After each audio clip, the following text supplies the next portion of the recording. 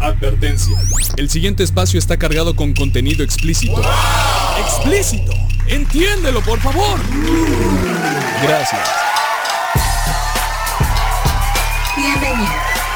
Este será tu espacio del absurdo hasta el fin del mundo. Aquí todo vuelve a tener sentido, porque está pensado para ti. Cine, anime, serie, manga, rock, pero mucho rock y una que otra cumbia. Y algo que nunca debes olvidar, lo que a ti te gusta. Ya estás viejo, Megatron. Te destruiré y te venderé como chatarra. ¡Chatarra tu abuela! Mediocre, eso es lo que eres, un mediocre. ¡Silencio!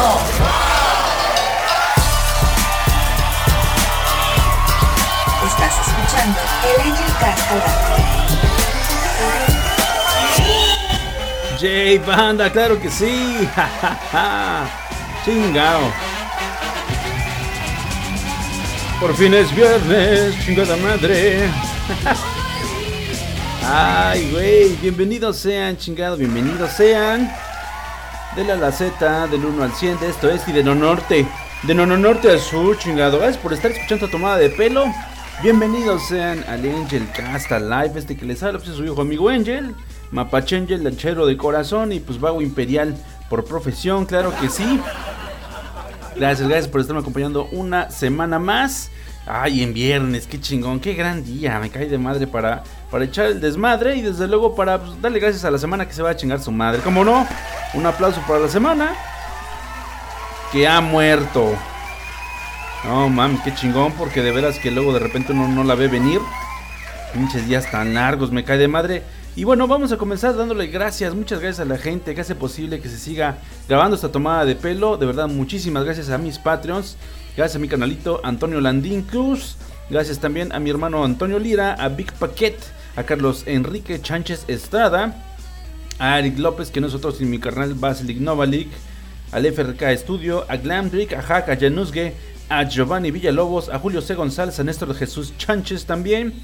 También gracias a Oscar Urbina, gran mecena del podcasting en México. Gracias también a Pozolería Vega, a Ridus JC, a Yami Ramir. De verdad, muchísimas gracias a todos ellos por ser los mecenas de este espacio de lo absurdo. Neta que sí. Chingos de gracias, banda. Y pues bueno, vámonos en chinguísima a lo que son las notas del día. No, hombre, tenemos pura nota ñoña aquí para estar compartiendo con ustedes, banda. Muchísimas gracias por estar escuchando esta tomada de pelo. Recuerden que ahorita es pregrabado, es en formato podcast porque su amigo Ángel anda en putiza. Y pues lo mejor que puedo hacer para agradecerles su preferencia es dejarles estas grabaciones. Pronto espero poder retomar el show en vivo. La verdad es que ha estado cabrón el pedo, cabrón de a madres. Y pues algunos clientes no quieren pagar, qué poca madre. Y hay que estar buscando clientes nuevos porque pues no podemos andar con unos culeros, ¿no? Al final de cuentas, no podemos andar regalando nuestro trabajo. Si son buenos en algo, ya lo saben, como dice el Joker, no lo gandea gratis. Ah, qué bonita referencia. Y bueno, entre algunas noticias, banda, vámonos con lo más mamón. Y es que sépanse que pues sigue Disney, ¿no? Dando paso con Guarache, está rehaciendo sus historias clásicas utilizando la tecnología que tenemos ya ahorita en el 2019, logrando resultados impresionantes. Con el lanzamiento de su propia plataforma de streaming, Disney Plus anunció que estrenarían producciones originales para hacer más llamativo el catálogo de contenido dentro de ella. De todos los títulos que presentaron, hubo uno que llamó la atención de todos los fanáticos y es la versión live action de La Dama y el Vagabundo. Va a ser exclusiva de esta plataforma y antes de que se lleve a cabo la D23, que es esta convención la más grande que hace Disney, la expo más importante que tiene esta empresa. La empresa decidió darle otro vistazo a todos los fanáticos de cómo lucirán los adorables perritos de La Dama y el Vagabundo, de esta nueva adaptación de aquella película original que data de 1955.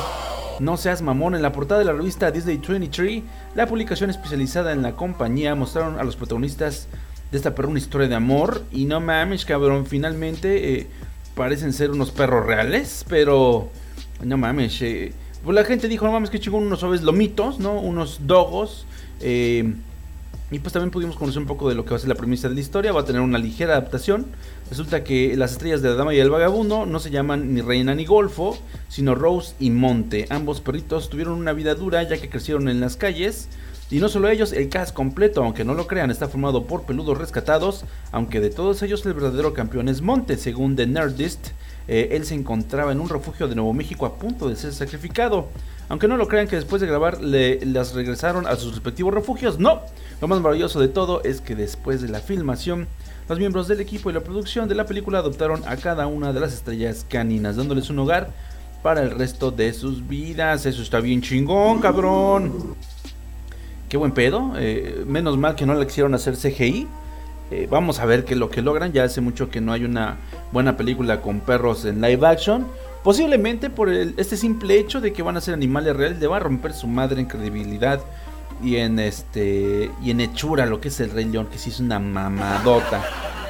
Y bueno, aunque este remake de La Dama y el Vagabundo pues en realidad siguen siendo como las hormas en los zapatos de Disney, pues vamos a ver qué es lo que ocurre. Al final de cuentas sí va a tener un doblaje por seres humanos. Va a estar ahí interpretada las voces en inglés por Tessa Thompson y Justin Theroux. Y bueno, ellos justamente componen. También va a estar la cantante Janelle Monáe. Va a estar Ashley Jensen. No, va a puro pinche Star Talent cabrón. Y pues bueno, por si fuera poco, Monáe contribuyó con 3 de las canciones originales que se interpretarán para este nuevo remake. Y no, van a ver qué desmadre, ¿no? Qué chingón. Y pues la verdad los lomitos se ven bastante chidos. No se parecen en nada a los de la película original. Pero bueno, yo creo que finalmente esta sí es una apuesta más seria, ¿no? Más con buen humor, con más ganas de hacer algo diferente. Y qué chingón hacer algo al mismo tiempo altruista, ¿no? No, nada mejor para que se pare el pinche cuello el gran ratón Miguelito. Desde aquí chingas a tu madre, ratón Miguelito. No vas a dejar de hacer remakes, ¿verdad, culero? Pero pues ni pedo, pues ya nada más te pega. Pues mejor síguele dando por ahí. Y sobre todo si rescatas dogos, cabrón, pues qué chingón, más chingón aún, banda. Eso me pone muy de buenas. Y bueno, entre otras cosas, no mames, Woodstock tiene un pedote, ¿no? Se ha cancelado como 2 veces en este 2019 porque se cumplen 50 años este año. Este 2019 se cumplen 50 años de que muchos de sus padres se pusieron a concebir, ¿no? Mucha de la gente que está ahorita chingando, que qué huevo a los rucos, pues fueron concebidos por una generación que vivió intensamente el sabor del lodo, el rock and roll y la poca ropa y el vello púbico de a madres. Y es que si bien Woodstock es uno de los festivales más emblemáticos que marcó un antes y después en la historia de la música, pues de haberse llevado a cabo en 1969 estuvo prácticamente maldito. Y es que por más que se intentara revivir al festival, empresas y amantes de la música simplemente no lo habían podido lograr. Este año fue el sexto intento que lamentablemente a falta de organización y presupuesto no se logró. Sin embargo, según informa Stereogum y la página de Bethel Woods Center for the Arts, lugar donde se llevó a cabo el festival 50 años atrás, habrá varias festividades para celebrar. De todos los eventos, los más importantes son 3: el concierto de Ringo Starr, Carlos Santana, quien fue uno de los artistas que tocó en aquel entonces, y John Fogerty, el 16, 17 y 18 de agosto respectivamente. No mames, qué cabrón, cada artista tendrá su espacio, los mismos que tuvo en el festival 50 años atrás, para dar un concierto y rendirle tributo al caído Woodstock. Los boletos ya pueden adquirirlos a través de la página de Bethel Woods Center, donde pueden elegir su lugar y ver en qué parte del chiquero van a poder ver el escenario, ¿no?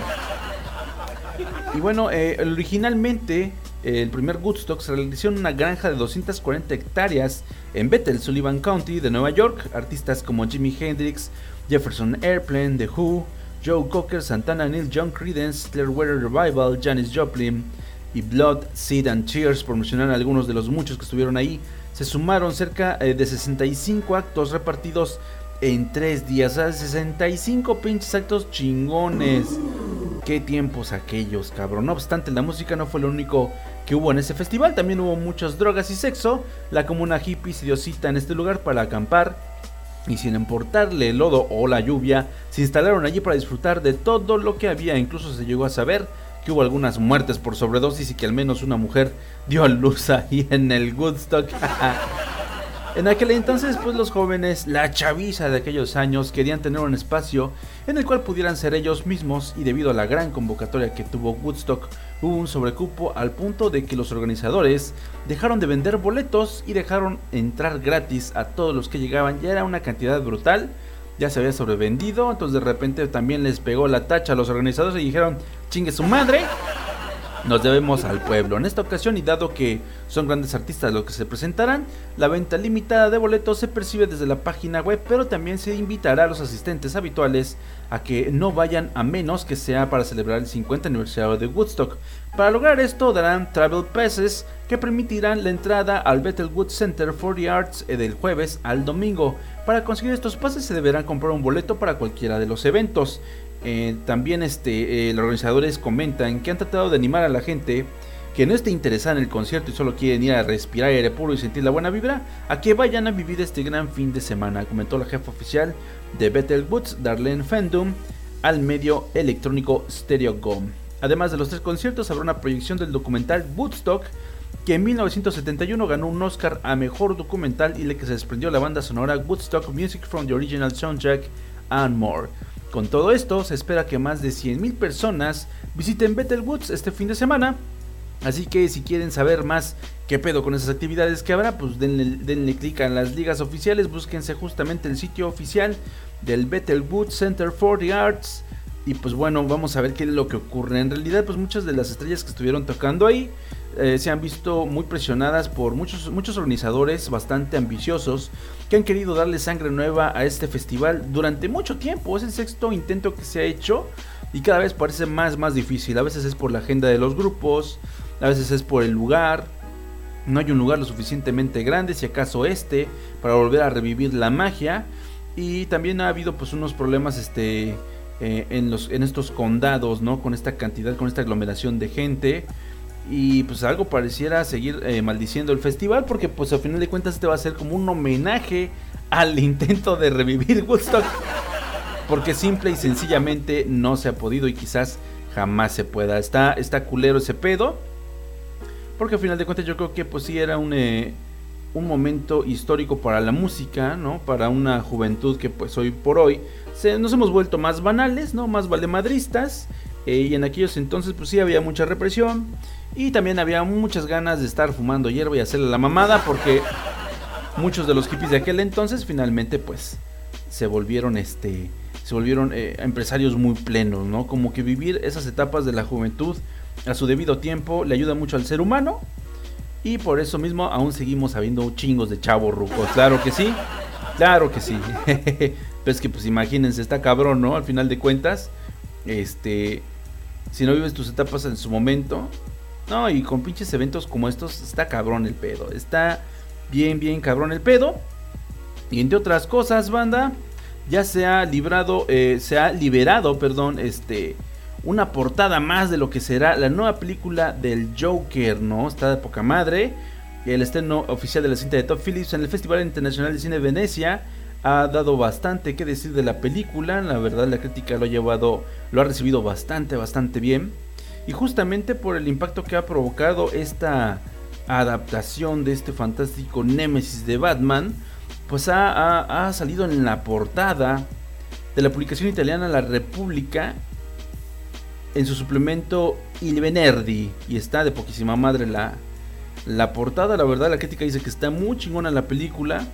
Ya lo había mencionado, los medios Top Phillips están buscando entrar en las entregas de premios para el próximo año con Joker, y es que tiene una hechura y sobre todo una puesta en escena, una actuación cabroncísima de Joaquín Phoenix, que se ve que va a venir con todo. Justamente ya en octubre se va a estrenar, falta bien poquito, banda.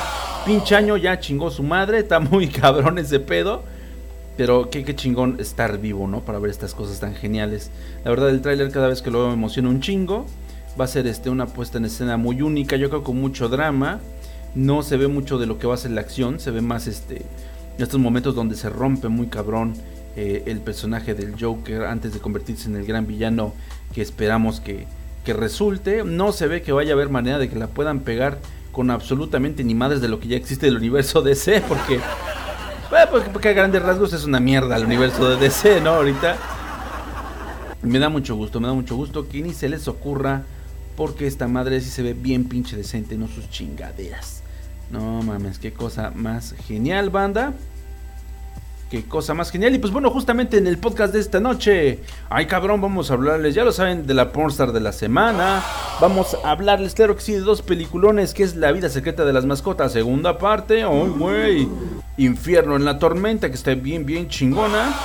Y también de Wu Assassins, una nueva serie de Netflix que viene con Iko Uwais de estelar, cabrón. Iko Uwais compartiendo cámara con Mark Dacascos en una gran película de putazos. Está buena, está mala, está jalada de los pelos. Vamos a ver qué les parece. Pero eso es prácticamente lo que contiene el relleno cremosito de su querido podcast chayotero de confianza, banda. Así que pues ya lo saben, espero que les guste un chingo. Ya lo saben, compártanos en redes sociales.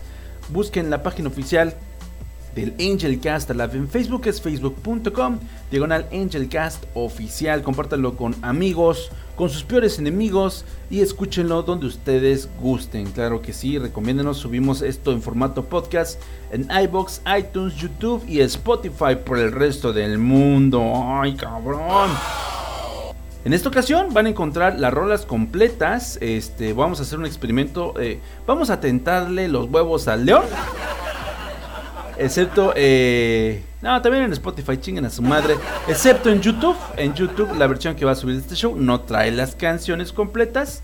Pero en esta ocasión vamos a ver qué es lo que nos dicen los dueños del copyright. Ya por ahí he escuchado algunos podcasts que al parecer han seguido subiendo las canciones completas y pues no hay mucho pedo, ¿no? Yo creo que es muy importante porque ahorita que no estoy grabando en vivo, para que ustedes puedan acceder a las canciones más fácilmente, pues se les voy a poner completas. Vamos a ver qué pedo. Pero sí, mis amigos de YouTube, de verdad, discúlpenme. Y vámonos justamente con un gran cover.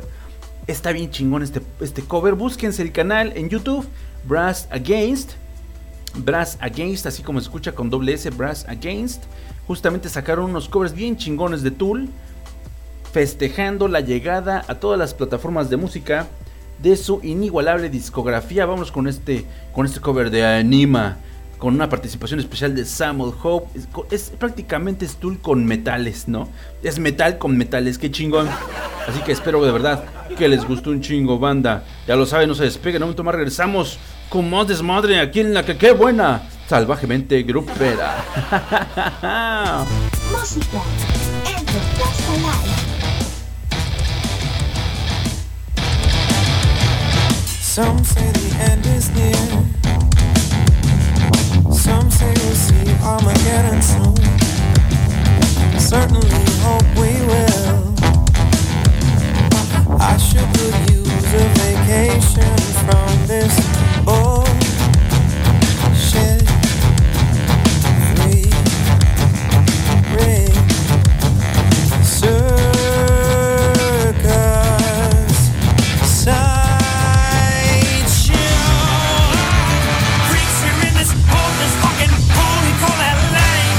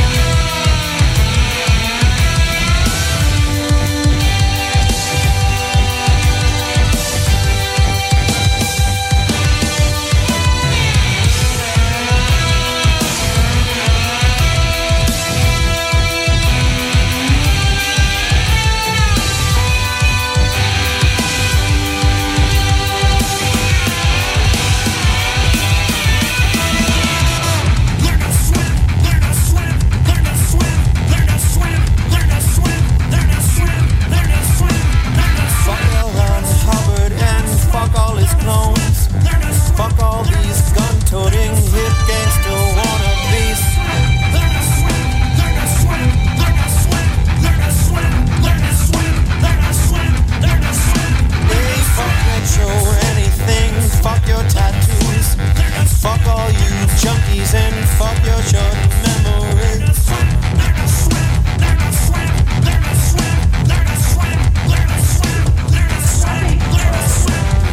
Fuck smiling lads with hidden agendas. Fuck these dysfunctional, insecure actresses.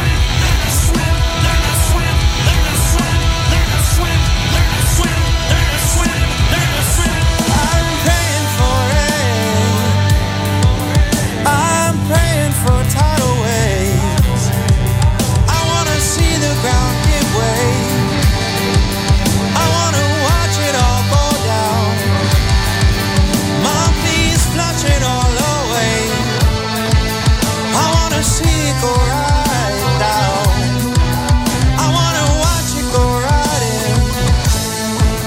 Watch you flush it all away.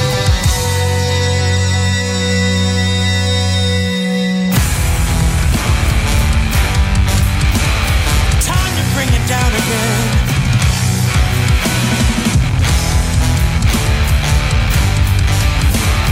Don't just call me pessimist. Try and read between the lines. I can't imagine why you wouldn't welcome any change, my friend.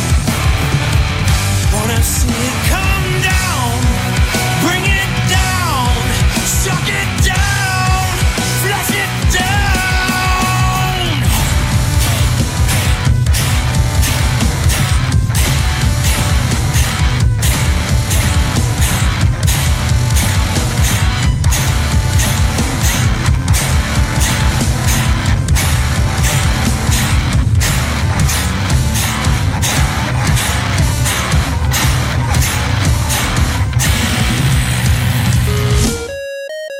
Nosotros somos la familia QDP.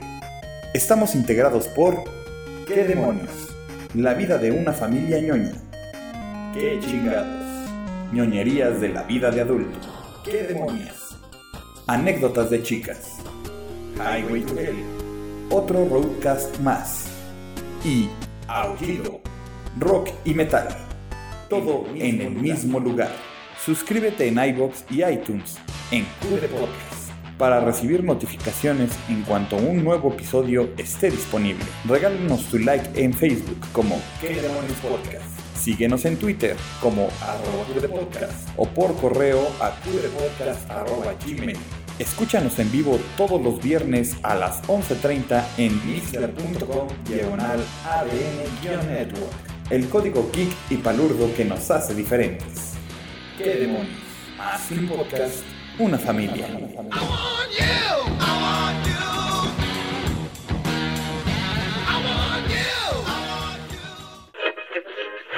¿Pero qué es eso? ¿Es un saco de papas? ¿Un manatí volador? No, es Normiman. Sí, niño, pero X, no estés chingando. Más fuerte que un godín en quincena. Oye, Normiman, vengo a cobrarte la tanda. No estés mamando, Solanés, me quitaron mi bono de puntualidad, güey. Más rápido que Doña Pelos, la de los tamales. ¡Ay, no!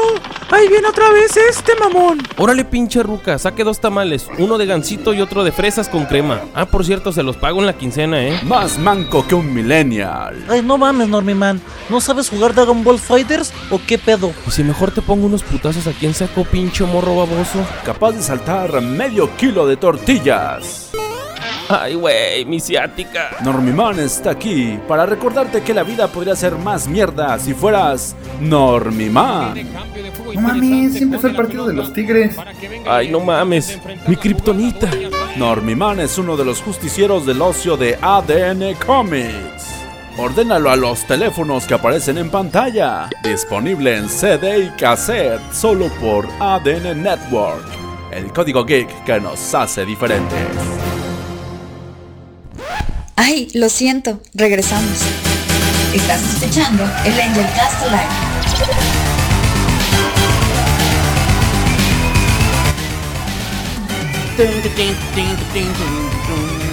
No mames.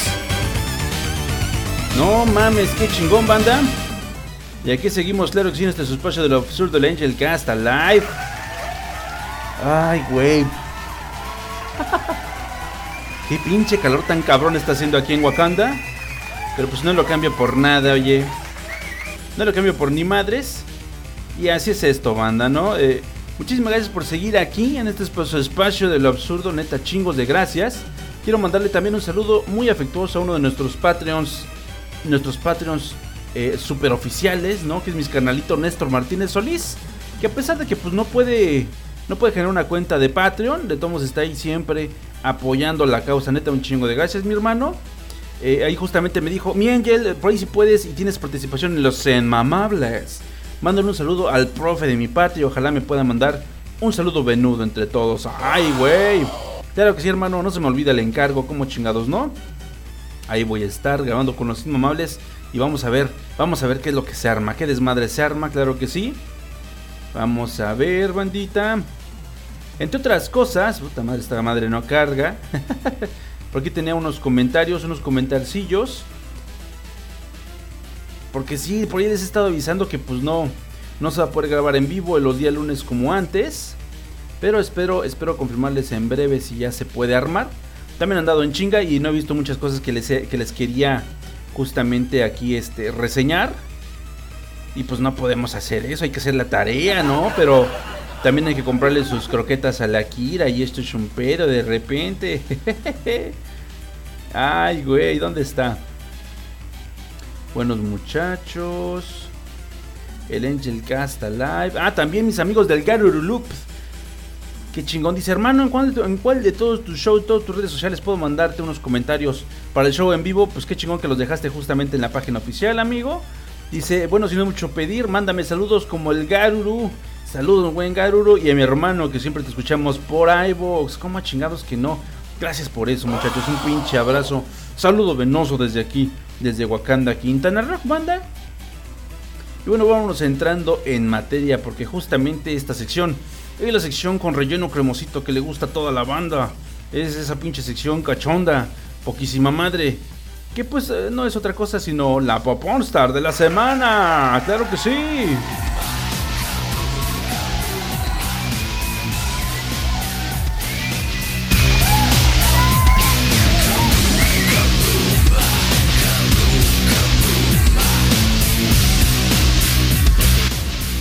Ay, cabrón, qué bonito.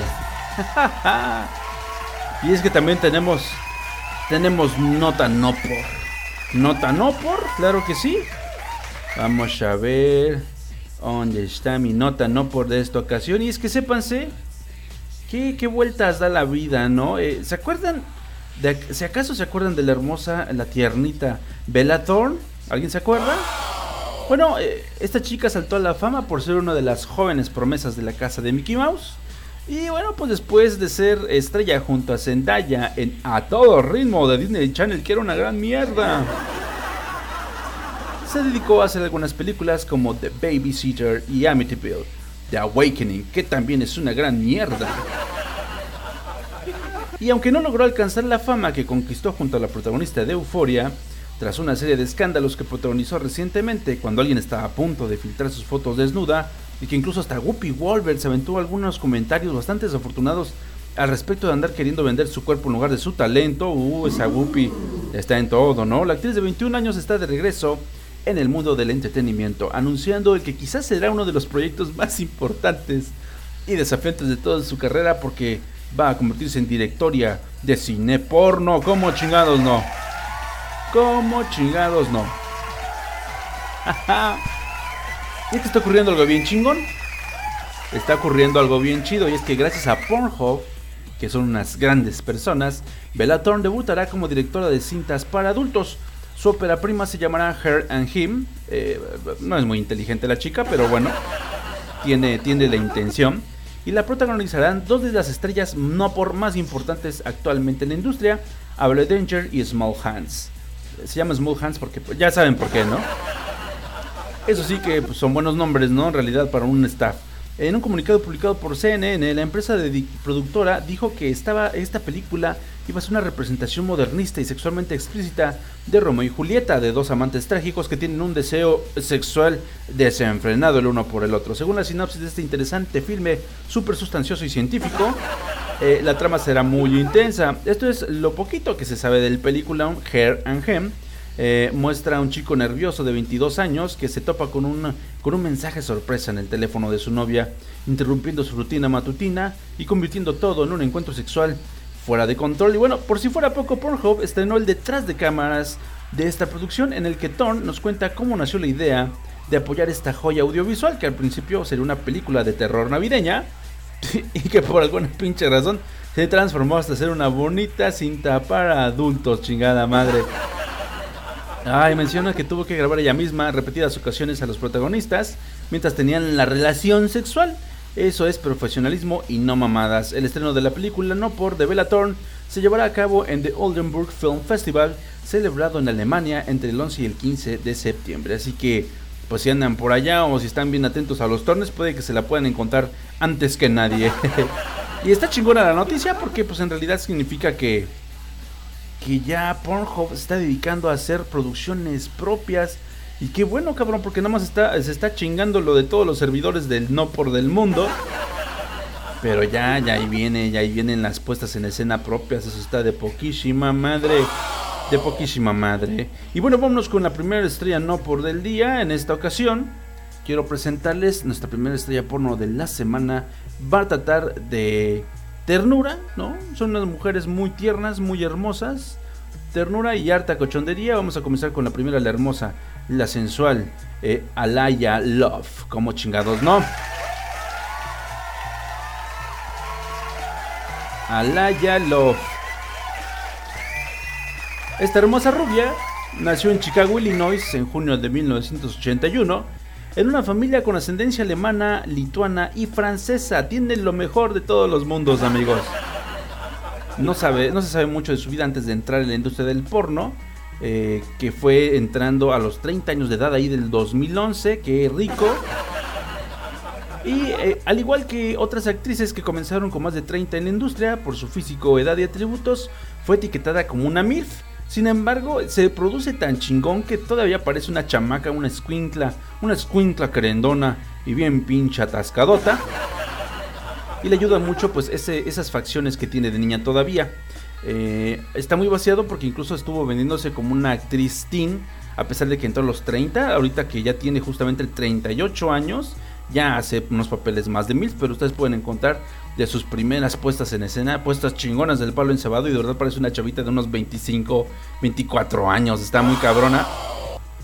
Tiene un físico precioso porque pues bueno, no está completamente voluptuosa, pero tiene muy buena pierna, muy buena cadera, poquita chichi, pero digo, es una chichi aerodinámica, ¿sí me entienden? O sea, ya tranquilas muchachas, de todos modos la chichi ya está muy sobrevaluada. Lo chingón es buena pierna y buena nalga, con eso nos traen bien pendejos. Aunque sean bien sangronas y no les guste ni madres, no hay pedo. No hay pedo, no, hombre, total, uno sabe con uno escoge la pinche lápida con la que lo van a enterrar al final de cuentas, ¿no? Y bueno, dos de sus primeros trabajos en el cine porno fueron ATK Perfect Pussy y Slumber Party, que fue justamente donde actuaba como una chavita de 20 años, pero ya tenía 30, imagínense nada más, así de sabrosa está esta chica. Y pues destaca también especialmente en escenas, en películas con escenas lésbicas. Rodó con muchas de las pesadas del mundo. Por ahí se echó a Celeste Starr, a Dani Daniels, a Jelena Jensen, Samantha Saint y Tori Black. Creo que 3 de estas ya las mencionamos en algún momento en el histórico de la Pornstar de la semana. Se le recomiendo un chingo, mide poquito, eso también le ayuda un chingo a que le crea sus jales. Y de verdad, a menos que le hagan un zoom muy cabrón a su hermosa carita, vas a dudar de su edad, porque pues está súper chabritas. Y de hecho, al lado de actores más jóvenes, pues luce muy pareja. O sea, no sé cuál sea su pacto con el diablo, pero si de repente pueden dudar un poco de sus atributos, nada más es cosa de que la vean de la mitad para abajo y dices, no mames, lo tiene todo. Tiene la cara de una teen, el cuerpo de una pinche doña bien sabrosa y que hace mucho ejercicio, porque no mames, esas piernas y esas nalgas no son de gratis, no señor. Y se le agradece que se mantenga también tan enterita, porque no manches, aguanta 2, si no es que 3 pianazos más. No man, ve nomás, ¿qué es eso, cabrón? Les va a gustar mucho el pack especial que tenemos para todos los Patreons. Ya lo saben, viene con contenido didáctico. Espero que les haya gustado el anterior. Venía también todo lo que era el pack con el cómic completo de The Boys, para que puedan seguir esta obra tan fantástica del cómic, ahora que se ha adaptado finalmente a la pantalla chiquitita del video streaming. Claro que sí. Entonces ella es chiquita, es ponedora, tiene una cara de niña muy cabrona y un pinche cuerpazo de vete a la verga. Ella es la hermosa Alaya Love, claro que sí.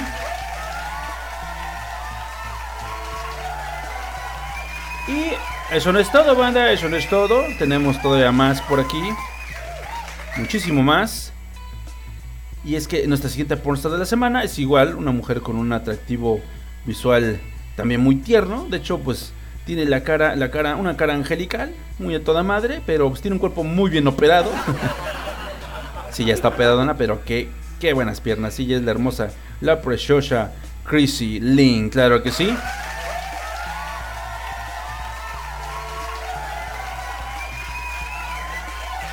Chrissy Lynn, qué pedo. Chrissy Lynn es muy cagado porque algunos pensaban que eran contemporáneas, y no es que parientas en la industria del no por. No mames, qué complicado debería ser eso. Y bueno, ella es una hermosa mujer que hizo su debut en la industria para adultos, en el 2007, cuando apenas tenía 23 años. Tenía 23 años y ya se veía, y lo que era Alaya Love se veía tan lovely y sabrosa como esta hermosa niña. Qué cosa más chingona. Y su primera película para adultos fue titulada I Love Big Toys 19. Está de huevos esa pinche película.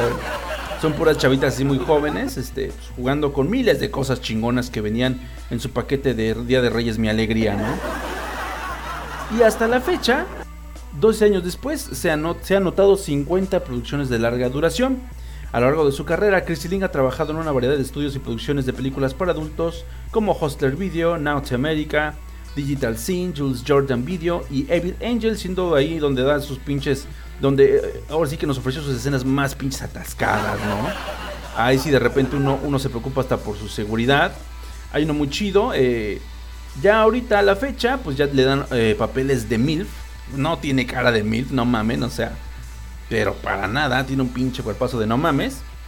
Con sus primeras películas se compró un par de lolas muy buenas, plasticosas, pero se le ven muy bonitas, le da mucho carácter a su figura. Y ahorita pues le está dando macizo en lo que es Fuck Pervert Mom, que es una línea de películas supuestamente basadas para este encuentro de chavitos con supuestas señoras, ¿no?, de la casa. No, deberían verla, cabrón. De rubia es super lovely, de morena no tiene madre absoluta. Tiene un cuerpo muy real, pero con unas pinches caderas de no mames, unas curvas muy bien logradas. Yo creo que igual la cagó un poco al ¿cómo se llama?, operarse los senos. Le quedaron demasiado arriba y como muy artificialones, ¿no? No como otras estrellas porno que como que se han cuidado más de esos detalles. Pero lo chingón es que pues a pesar de que la venden como una MILF, pues es de esas MILFs muy pinches fresquecitas, ¿no? Otro de esos films chingones, ahora verán, no la voy a allargar, es Live Selector, en el cual obviamente no va tanto tematizado el video, no por estrella porno, sino por temática. Lo que se trata de hacer en Live Selector es justamente como que venderte una fantasía sexual, siendo tú el protagonista, así de no, pues quiero ser jefe, que se chinga a una secretaria, ¿no? Y la perspectiva siempre es de primera persona y hay diferentes espacios, diferentes ambientaciones para que la gente ya busque más su fantasía y no tanto por qué te ofrece la página porno, qué estrellas porno tiene, sino que lo que buscan en Live Selector es ofrecerle al cliente una experiencia que ellos buscarían vivir o que les interese recrear alguna fantasía a través de las estrellas porno que tienen en el catálogo. Y obviamente también tiene algunos videos en los cuales se hace pasar por la mamá, por la madrastra, y se ponen bien chidos, la verdad. Me encantan esos pinches videos porque pues, ya saben, hashtag StrayShota. ¡Ay, güey! Esa fue Kira. Es hashtag StrayShota. No mames, Kira, ¿cómo ves ese pedo? ¿Cómo ves? Está muy depravado, sí, soy un pinche viejo cochino, yo lo sé. Pero se ponen de a peso esos videos donde supuestamente no le tienen que decir a nadie. Actúa bastante bien el drama cuando está ahí poniéndole con su hijastro, con uno de sus tantos hijastros que le han puesto. Su carácter de me vale madre, ahora sí que nos cachen ya ni pedo, está bastante chingón, se pone bastante neuras de repente. Y si te la crees que estás viendo algo como muy inmersivo, ¿no? Algo bastante tabú.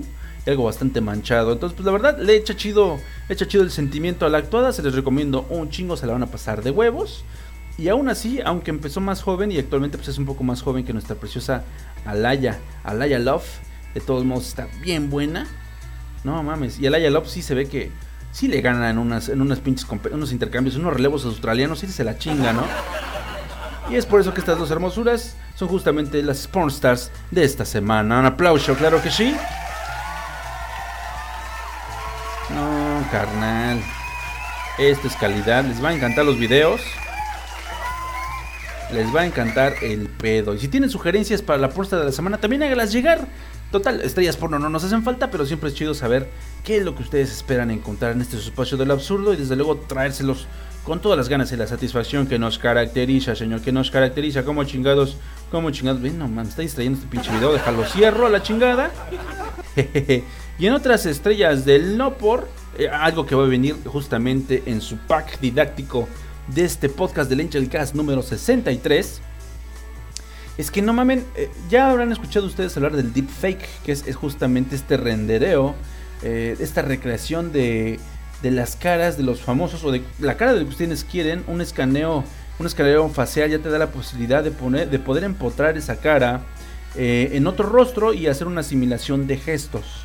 Una asimilación de gestos en tiempo real, esto con un programa de inteligencia artificial que se supone que pues no está a la venta al público. Sin embargo, ya hay muchos usuarios que lo están torrenteando y que dicen que pues ya en la Deep Web ya está esta tecnología y se venden los videos de una manera muy chingona. De hecho, se rumora que en lo que es la Deep Web ya hay una especie de Pornhub, una especie de YouTube alternativo donde pues todo se ha estado reescribiendo, y de verdad que da miedo la idea, porque ya he visto por ahí algunos videos geniales en los cuales se recrean películas completas con un cast completamente diferente, a veces muchísimo más afortunado que el original, y sí te hace dudar de que la brecha entre la realidad y la fantasía se está abriendo muy cabrón para tragarnos a todos, banda, tragarnos a la chingada.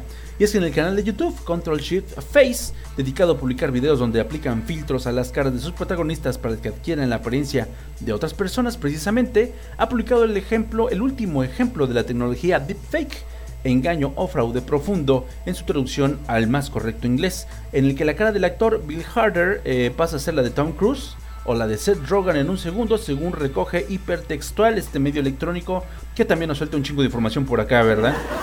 En el video, que data del 2008, aparece Bill Hader en una entrevista sobre la película Tropic Thunder en el programa de David Letterman.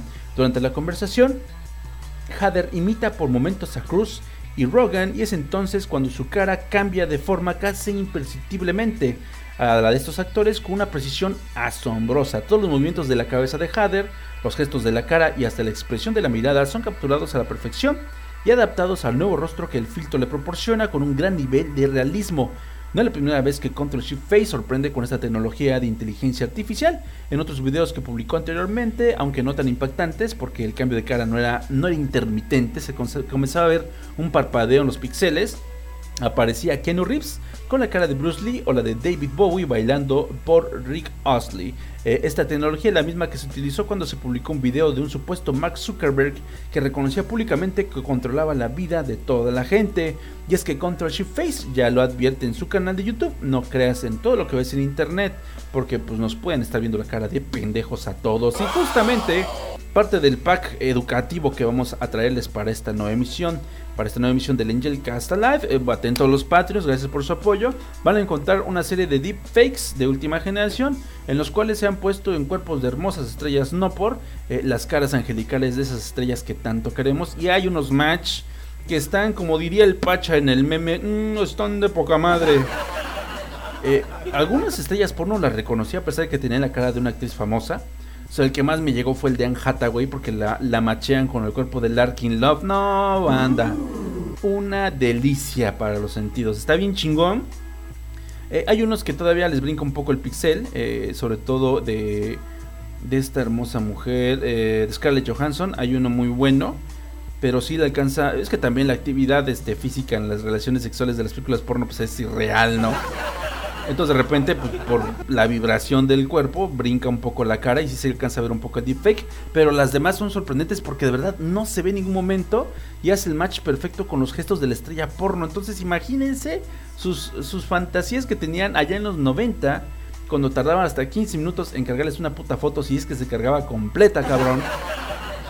Esa fantasía que ustedes tenían de ver a Salma Hayek cogiendo así chingón, se puede hacer realidad porque pueden sacar justamente con la tecnología del deepfake, pueden sacar justamente su cara de las películas donde se veía más tiernita y más hermosa y ponérselo a una exuberante pornstar que da el gatazo, que hace match con el cuerpo. Que digo, también puede haber match que no concuerden y de todo se ve interesante, pero esos match que hicieron justamente para este pack que les voy a ofrecer están de poquísima madre, se los recomiendo un chingo. Así que ya lo saben, anímense a ser Patreons del Angel Cast Live desde $1 al mes. Recuerden que los 25 Patreons, no 50, no 30, 25 Patreons. Llegamos a la meta y comenzamos a realizar el podcast 2 veces a la semana. Voy a cambiar ya los tiers, voy a subir unas nuevas recompensas. Vamos a ver si la gente se anima a apoyar este espacio del absurdo con nuevas cosas que traigo en la mente. Y porque pues, sí ocupamos lana, la verdad que sí. Hay que mejorar mucho el equipo y sobre todo tener un aire acondicionado aquí donde estoy, porque no mames, deberían ver cómo me estoy asando, cabrones. Pero de todos modos sigo haciendo esto con todo el amor del mundo, como se ha hecho desde hace casi 10 años. En septiembre, el 3 de septiembre, cumple el Angel Cast 10 años, no ininterrumpidos porque sería mucho mamar. Pero ya vamos para 10 años, banda, de verdad, muchísimas gracias por su apoyo. Un pinche aplauso a todos ustedes. 10 años diciendo mamadas aquí, cabrón. Y al menos 9 años de a gratis, sin ningún pedo, la verdad. Ay, güey, bueno, banda, vámonos con una gran rolita. Vámonos con algo, vámonos con algo de Aqua de Anique. Esto que lleva por título Beautiful One. Está bien, bien chingón, banda, espero que les guste. Algo melosón para que les baile su domador ahí en su casa. Y no se despeguen un tomar, regresamos con más desmadre aquí en el Angel Cast Live. Ya lo saben, acompáñalo con leche. Música, Angel Cast Live.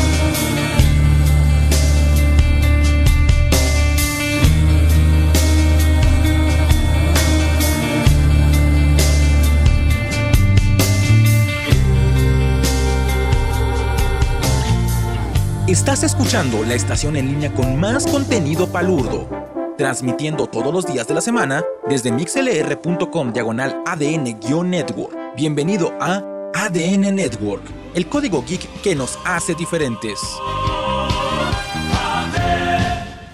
¿Eres fan del anime y el entretenimiento?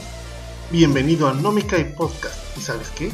Tu tiempo es valioso. No puedes ver todo el anime, series y películas que salen cada temporada. Y para eso estamos nosotros. Cada semana te traeremos lo mejor del mundo del anime y el entretenimiento. Y te platicaremos de lo que vale la pena ver y escuchar. Y de lo que mejor dejas en el cajón para otra ocasión.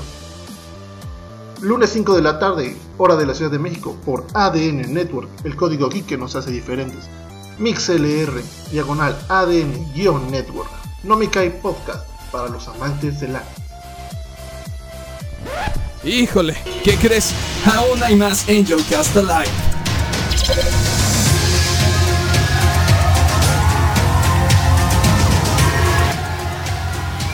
Jay Banda, regresamos.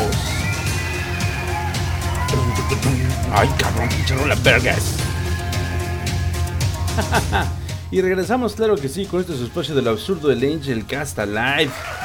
Ya lo saben, grabado desde algún punto perdido de las hermosas costas turquesas de Wakanda, Quintana Roo, México.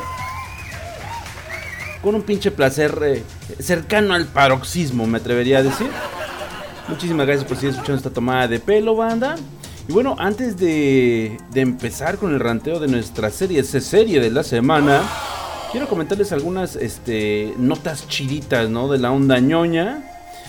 Como ustedes sabrán, por ahí justamente había unos rumores muy fuertes acerca de que Ewan McGregor había sido convocado por Disney para protagonizar una nueva producción basada en Obi-Wan Kenobi, el gran maestro Jedi.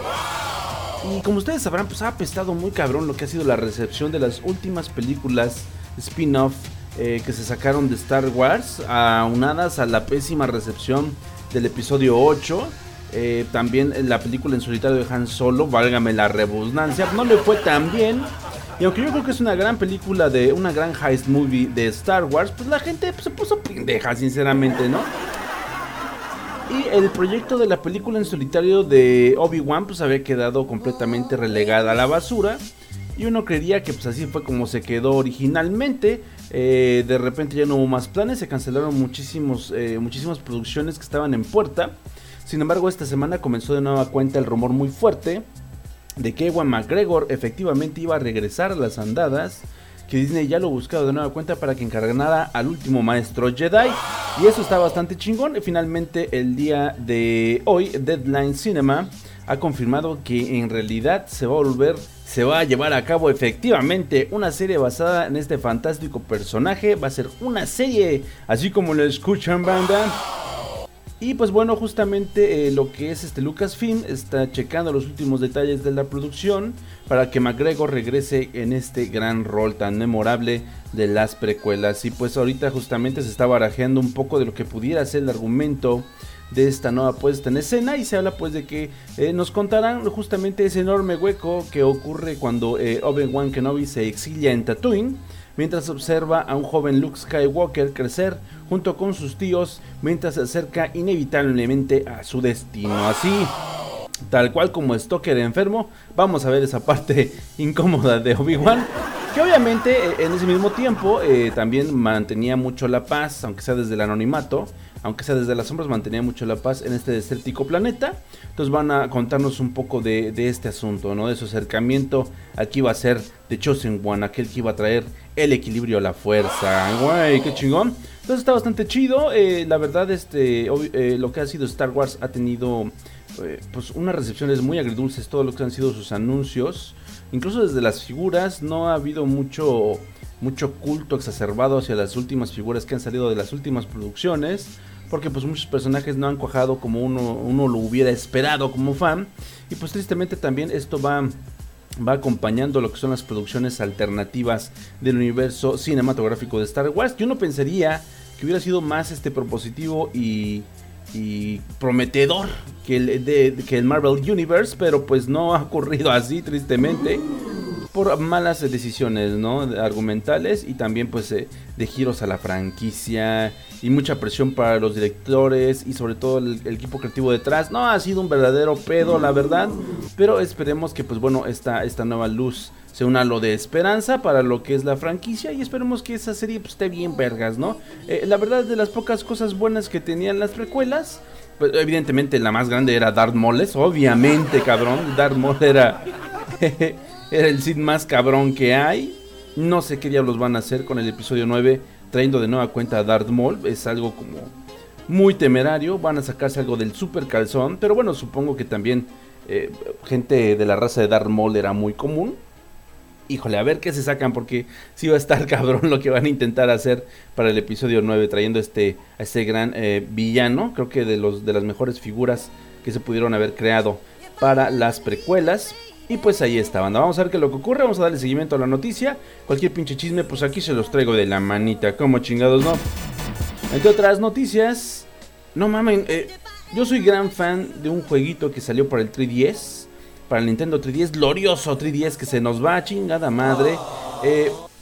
Y este juego fue Shovel Knight, una gran apuesta desde Kickstarter de parte de la desarrolladora Yacht Club.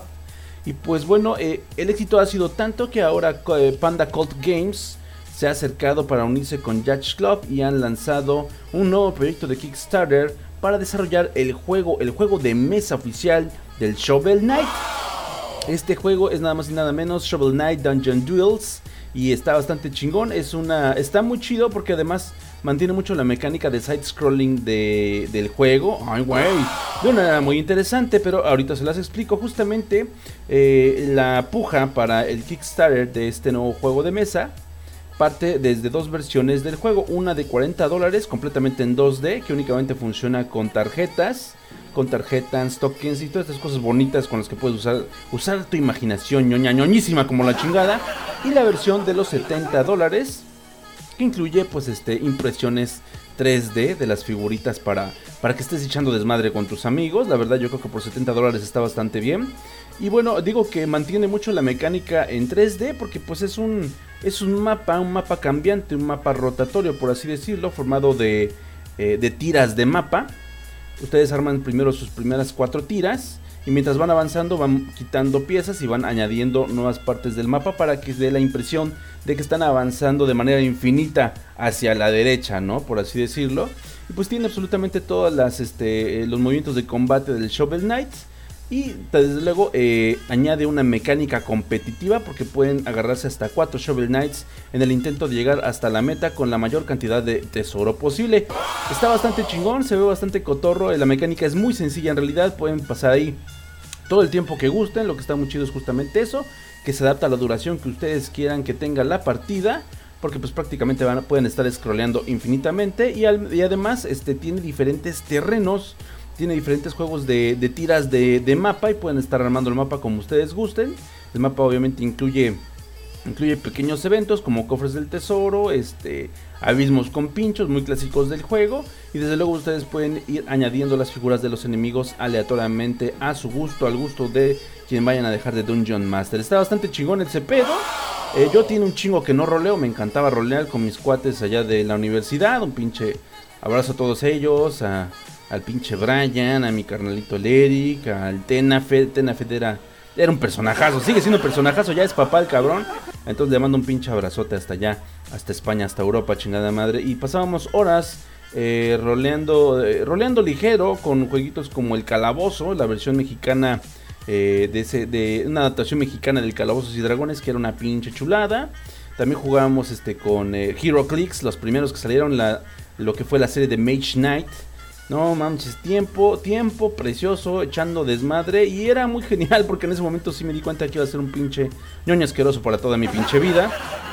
Duraban nuestras partidas horas, nos encabronábamos, nos apasionábamos y la verdad la pasábamos bomba porque éramos puras personas como con el mood, ¿no? Y el intelecto muy clavado en los juegos de mesa. Entonces estaba muy chingón ese pedo. Yo la verdad les convino que si nunca han jugado algo de rol, lléguenle algo sencillo, algo así tranquilón, desmadroso. Yo creo que el Club es de los juegos de mesa pues más rápidos y clavados que hay.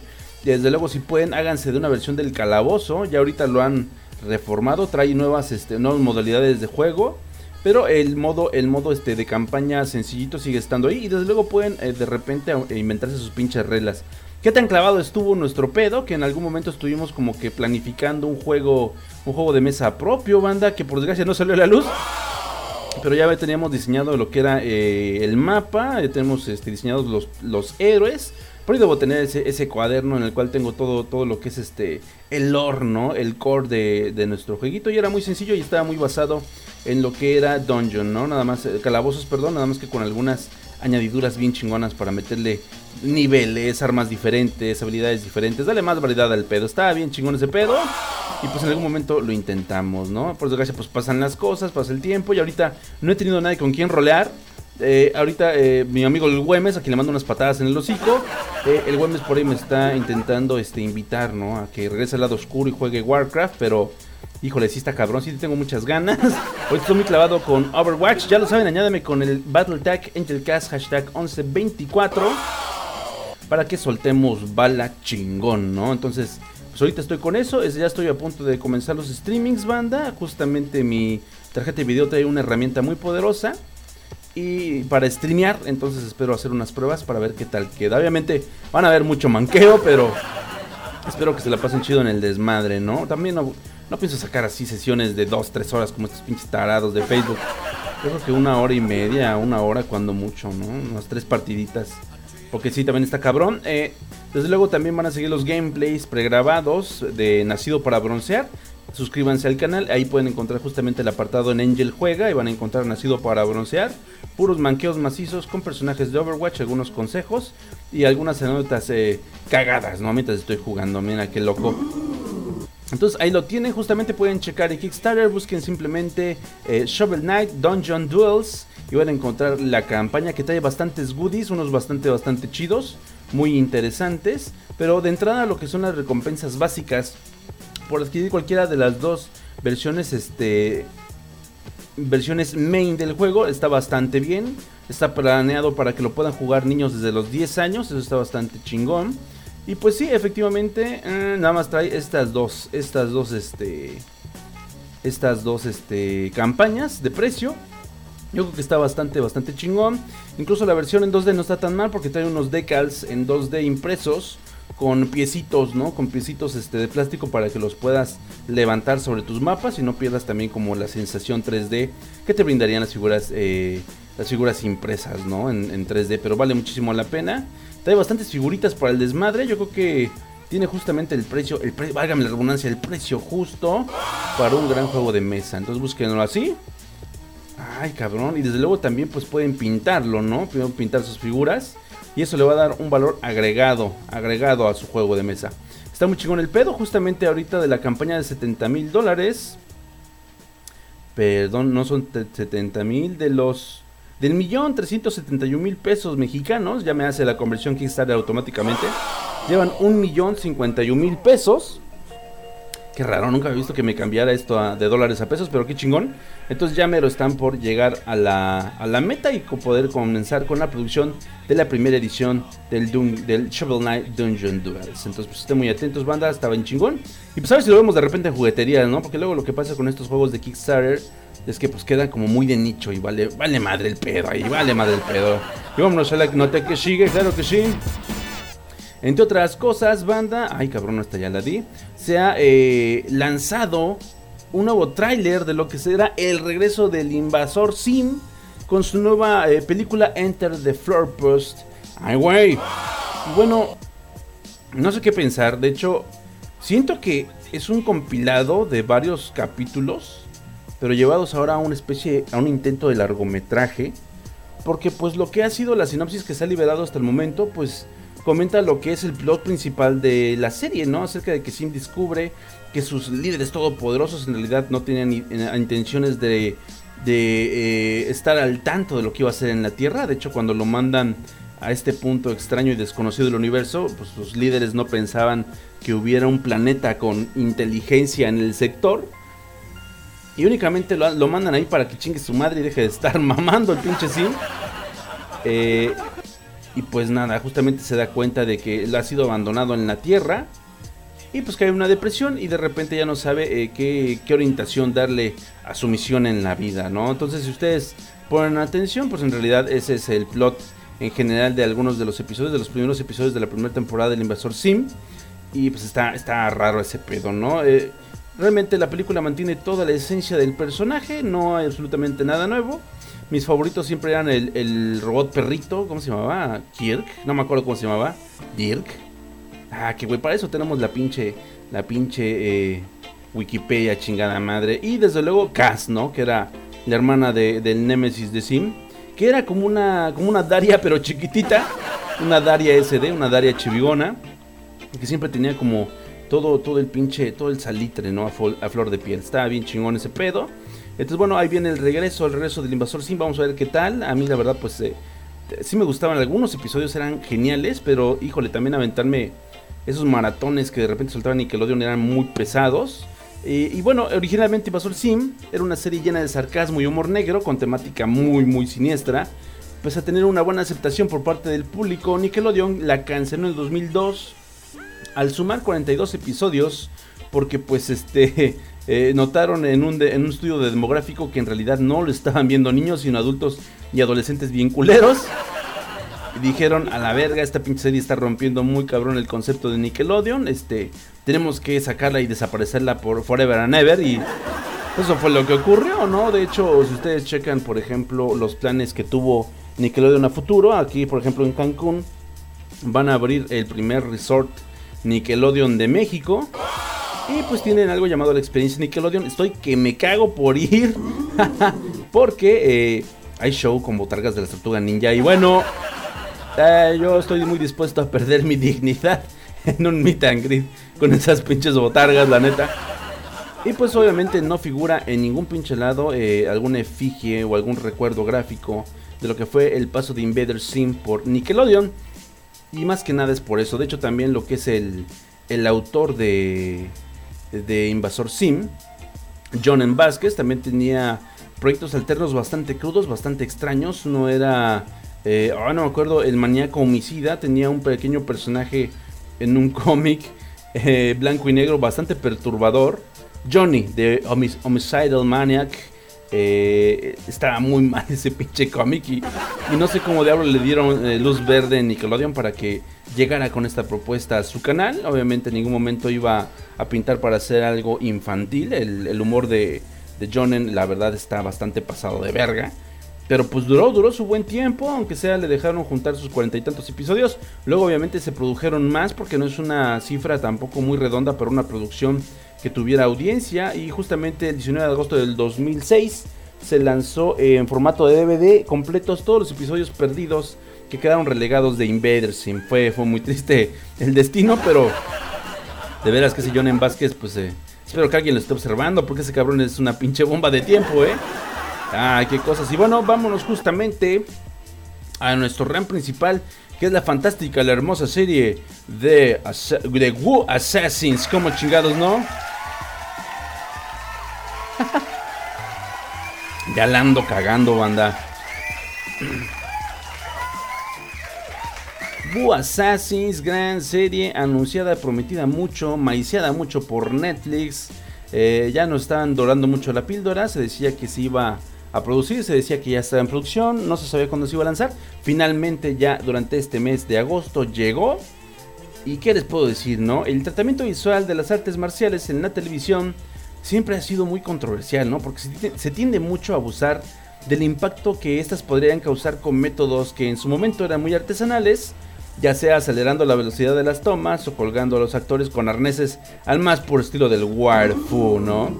De hecho, a mi esposa, como a muchas personas, les cagan las películas de este género porque siempre tienen un momento en el que se rompe la realidad con estos trucos, como si las coreografías chingonas no fueran ya suficientemente espectaculares. Ah, no, de repente vuela un villano que da un giro ridículo en sentido contrario y cae suavemente, pasándose la física por el mismísimo culo, ¿no? Si bien yo soy un fan de las artes marciales, sé que no todas las producciones son así. y la verdad, de todos modos, le doy una oportunidad a cuanta serie del género llega con estos graciosos disparates. Más aún si veo el gran nombre corto de Iko Uwais entre los créditos estelares.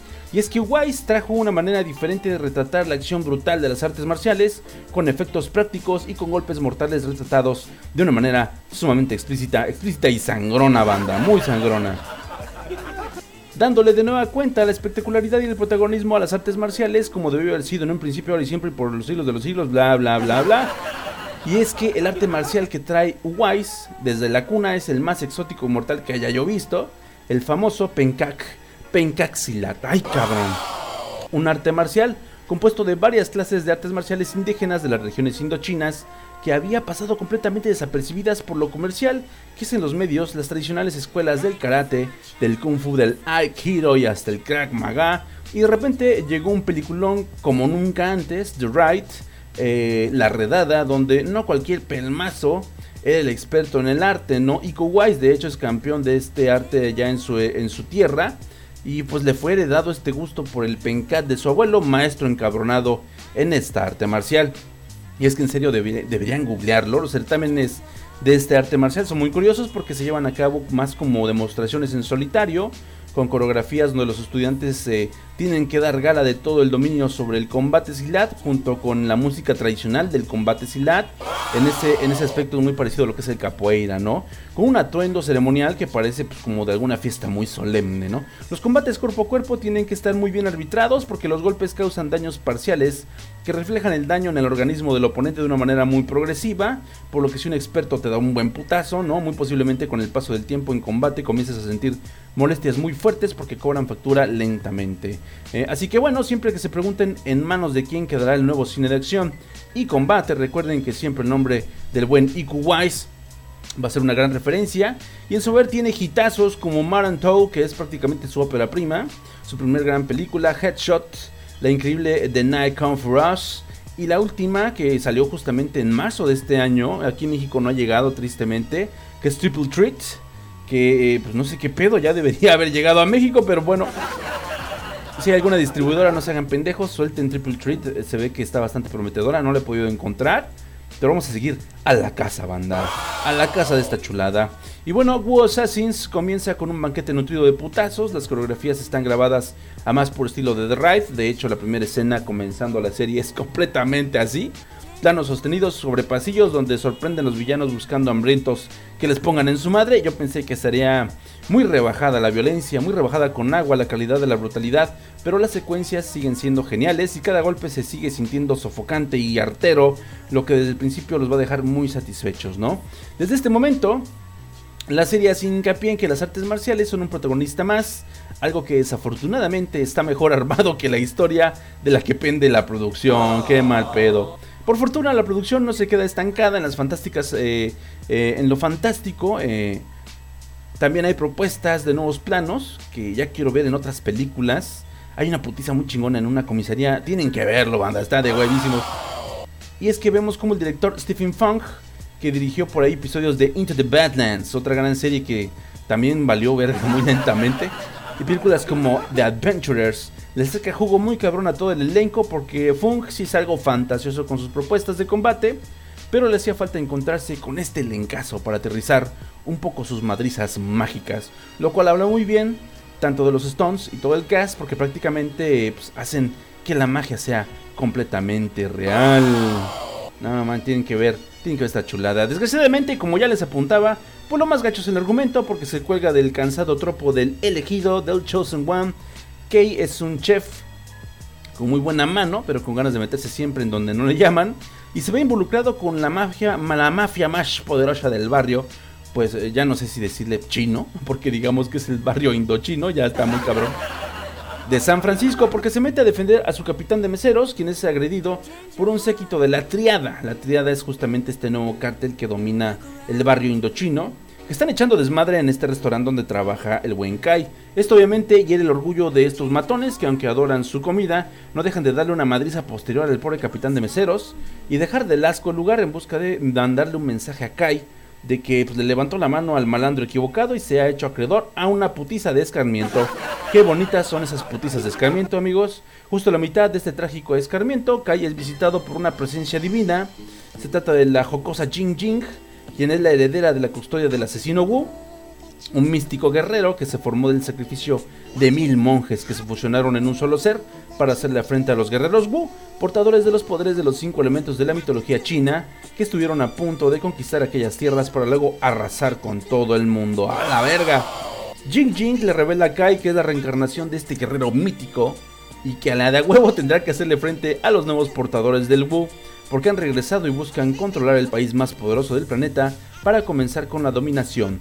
Kai, obviamente, absorto en su realidad citadina, cree que todo es puro pinche mame hasta que despierta en un hospital porque lo encontraron inconsciente, ¿no? Y al mirarse al espejo, nota una cara extraña que no es la de él, y cada que voltea encuentra una nueva porque, según le ha comentado Jing Jing, los monjes que le heredaron el poder también podrán cambiar su apariencia física para que pase desapercibido para sus enemigos y pueda operar en completo anonimato.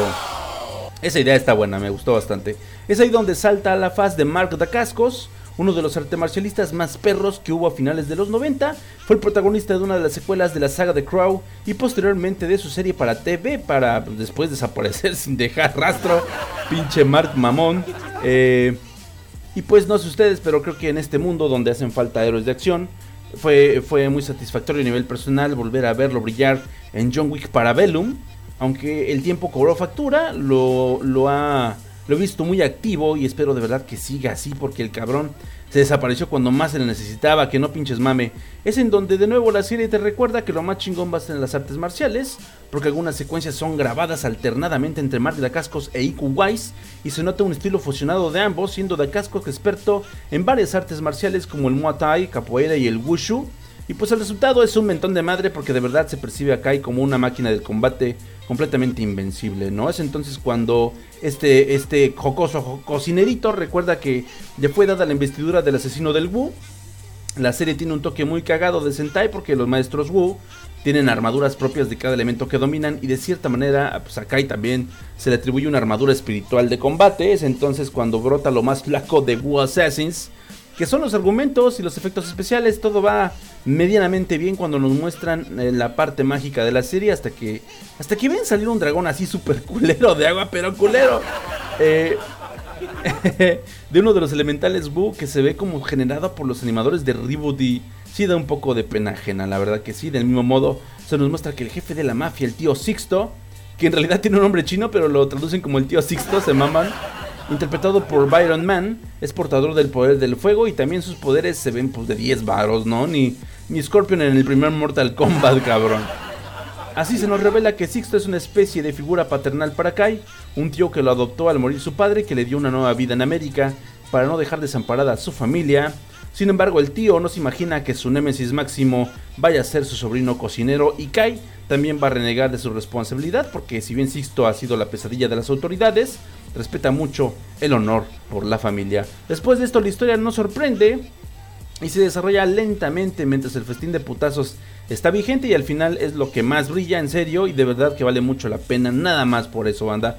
Es como ver una extensión chingona de varias películas de acción modernas, y de repente desearás que la serie tenga más presupuesto, porque de verdad que se lo merecen, ¿no? Son 10 episodios de magia y putazos brutales que van a despertarles mucho los sentidos. Ténganle mucha paciencia a la historia, porque el espectáculo lo vale. Yo le pongo 4 monjes pelones de oro. Ay, güey, y agarren la onda, banda. Ay, qué pendejo, de que van a ver algo como no se han apostado antes en el catálogo de Netflix. Y espero de verdad que pegue para seguir viendo más pencac y combates inspiradores. Y esto es Wu Assassins, banda. Denle una checada.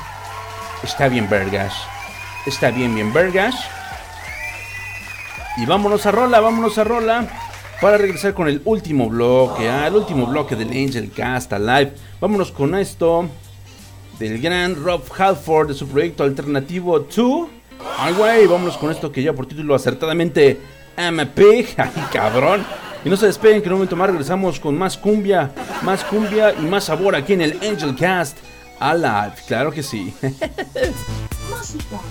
Angel Cast Alive.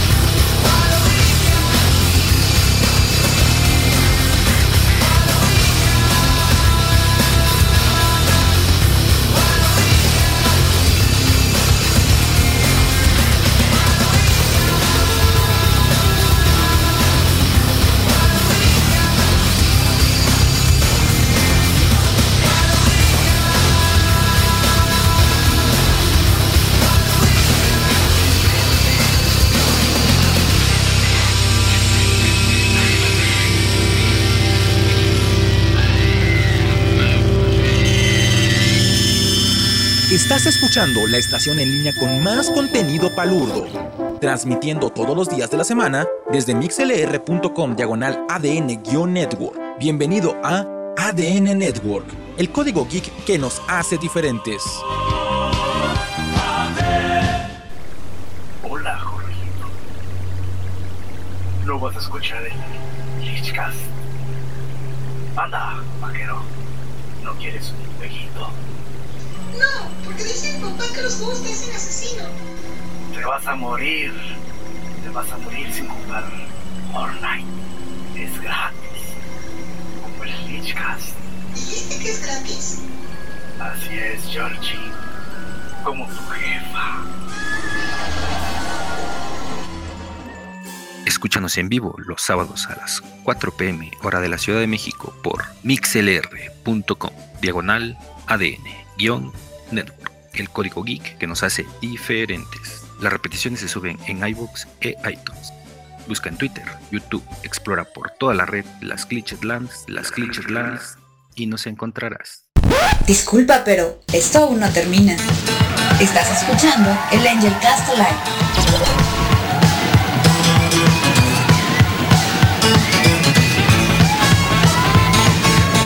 Y regresamos, banda, claro que sí. A esta tomada de pelo que es el Angel Cast Live. Muchas gracias por seguir escuchando, chingao. De verdad, muchas gracias. Y hemos llegado a la recta final del Angel Cast Live de esta ocasión. Espero que estén pasando un viernes de poca madre. Y si no, que se lo empiecen a enderezar ahorita, porque está cabrón, güey. Un viernes así agüitado, un viernes amargado es de los peores días de la semana que puede haber. Y pues el cambio también es constante, ¿no? También ahí donde trabajo va a haber un super mega cambio muy cabrón. Por poco y nos toca la mazacuata, la verdad lo he de decir. Entonces pues ahorita no me queda más que estar feliz, ¿no? Por mantenerme todavía echando raíz ahí donde estoy chambeando. Pero eso puede cambiar drásticamente de un día para otro. De hecho pues muchos compañeros se van a quedar sin chamba. Es siempre un buen momento para solidarizarse. Yo he estado ya en ese extremo de la balanza. Y es que también ha habido unas reformas fiscales muy curiosas, muy cabronas. Sobre todo, pues no voy a decir que en contra, pero parece que así luce completamente. En contra de los outsourcings. Y ya lo saben que México pues es la tierra del outsourcing, ¿no? Es de las tierras más prometedoras para meter un outsourcing en tu empresa. Porque pues puedes hacer pues ahí un chamaqueo chingón de impuestos, ¿no? Y interpretar la ley como te dé la puta gana, pero ya hubo unas reformas bastante cabronas al respecto y va a tener que desfilar mucha gente, no nada más ahí donde trabajo, a nivel nacional se van a seguir perdiendo empleos y pues ya saben lo que pienso de la administración actual, ¿no? Chinguen a su madre todos. Y es muy triste banda, pero pues siempre como he mencionado en mis redes sociales, sobre todo en mi particular caso, ¿no? De esta profesión tan vilipendiada en la República de la Banana del diseño gráfico.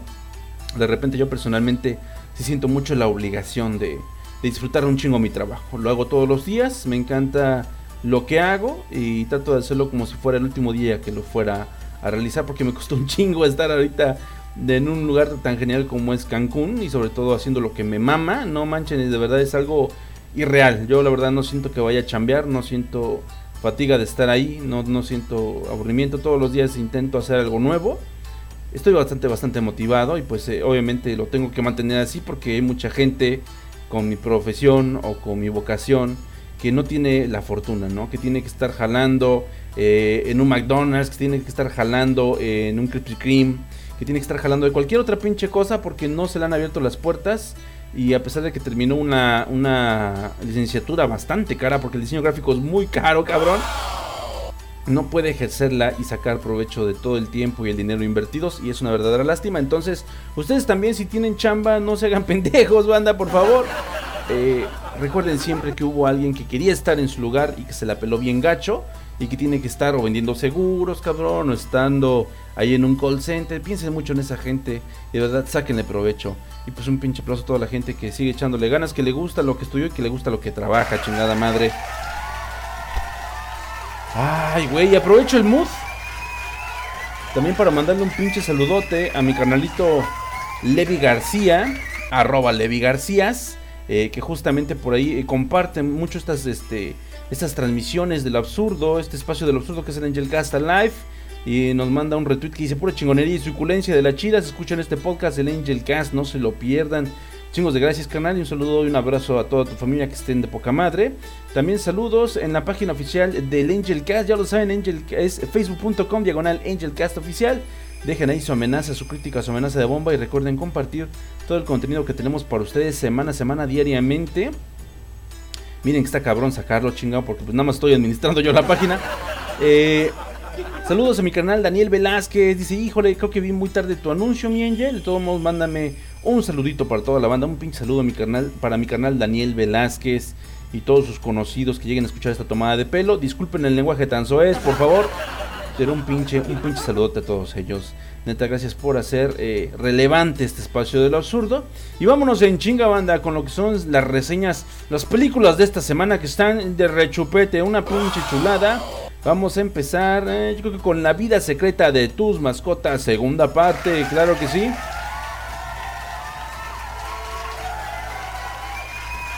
Y bueno, ya ustedes recordarán justamente la primera parte de esta franquicia, que salió por ahí del 2016, The Secret Life of Pets, La vida secreta de tus mascotas. En realidad era una producción enormemente para niños.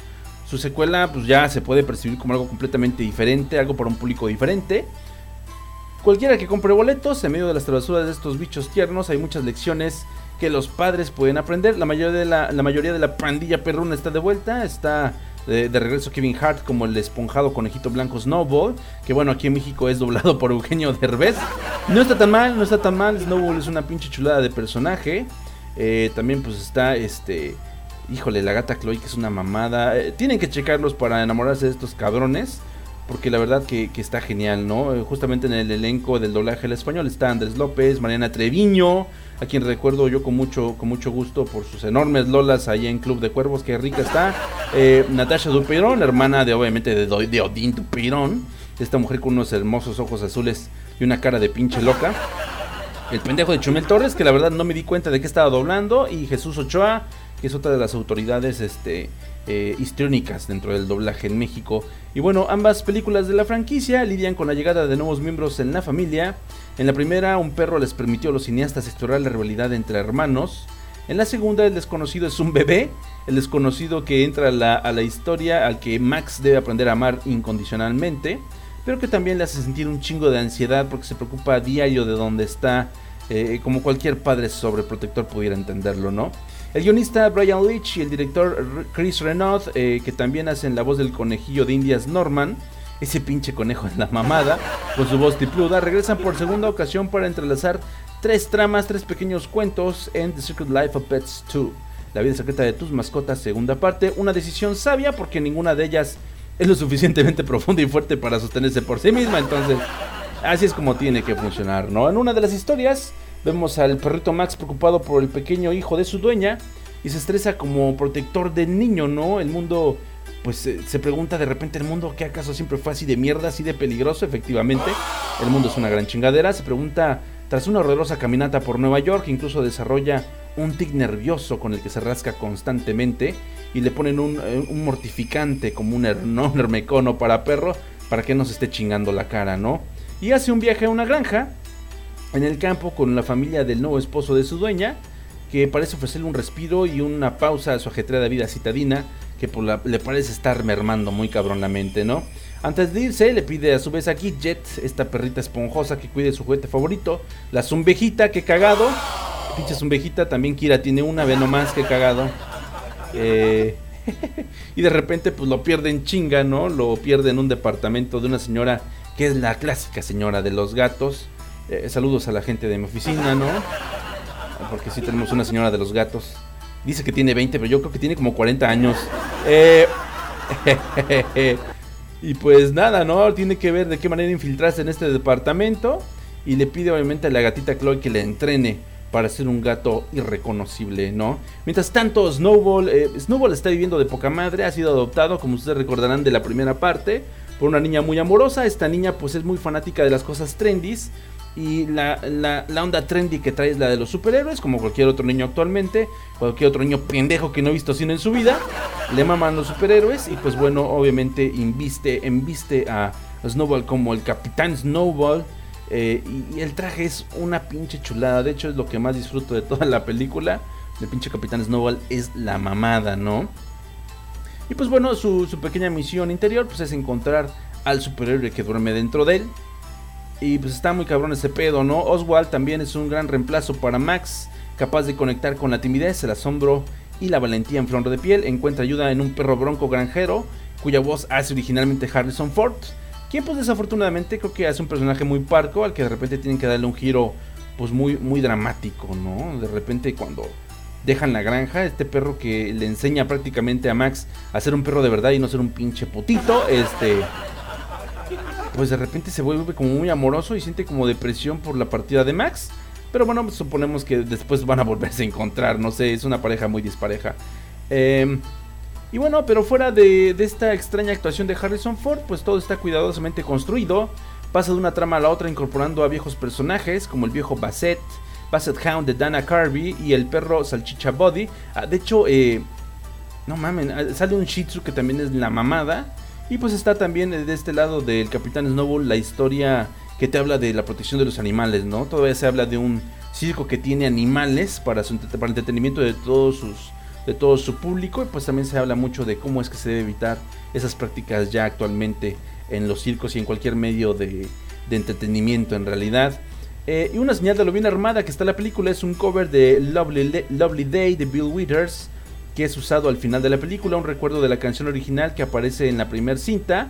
Y también comienza con Empire State of Mind, una gran rola, banda, chequensela nada más, habla mucho de lo que es la fantasía hermosa de lo que se ve de Nueva York, y también toda la chingadera de racismo, ¿no? Y discriminación muy profundo y muy arraigado que hay allí. Está bien chida esa pinche rola. Y también escuchamos por ahí Welcome to New York de Taylor Swift, para la gente que es muy joven, que le mama esa flaquita desabrida, pues ahí está, ¿no? También hay algunos toques geniales, incluyendo un sueño en el que Snowball fantasea con ser un superhéroe con capa al hombro, creado con una secuencia de cómic dentro de una película animada. Se ve bastante chido ese cambio. Belle se roba la película cuando su gato se intoxica con hierba gatera y le enseña a Gidget el camino del gato, ¿no? Que incluye caminar en el teclado de una laptop y pegarle las tazas sobre las mesas, ¿no? Todo por recuperar la zumbejita de Max. Eso está bastante cagado, ¿no?